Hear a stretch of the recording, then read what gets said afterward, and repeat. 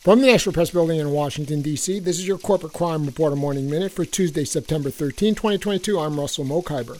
97 current senators or representatives reported trades by themselves or immediate family members in stocks or other financial assets that intersected with the work of committees on which they serve. That's according to an extensive analysis of trades from the years 2019 to 2021 by the New York Times. The potential for conflicts in stock trading by members of Congress has long drawn criticism, especially when particularly blatant cases emerge. But the Times analysis demonstrates the scale of the issue. Over a 3-year period, more than 3,700 trades reported by lawmakers from both parties pose potential conflicts between their public responsibilities and private finances. For the Corporate Crime Reporter, I'm Russell Mokhiber.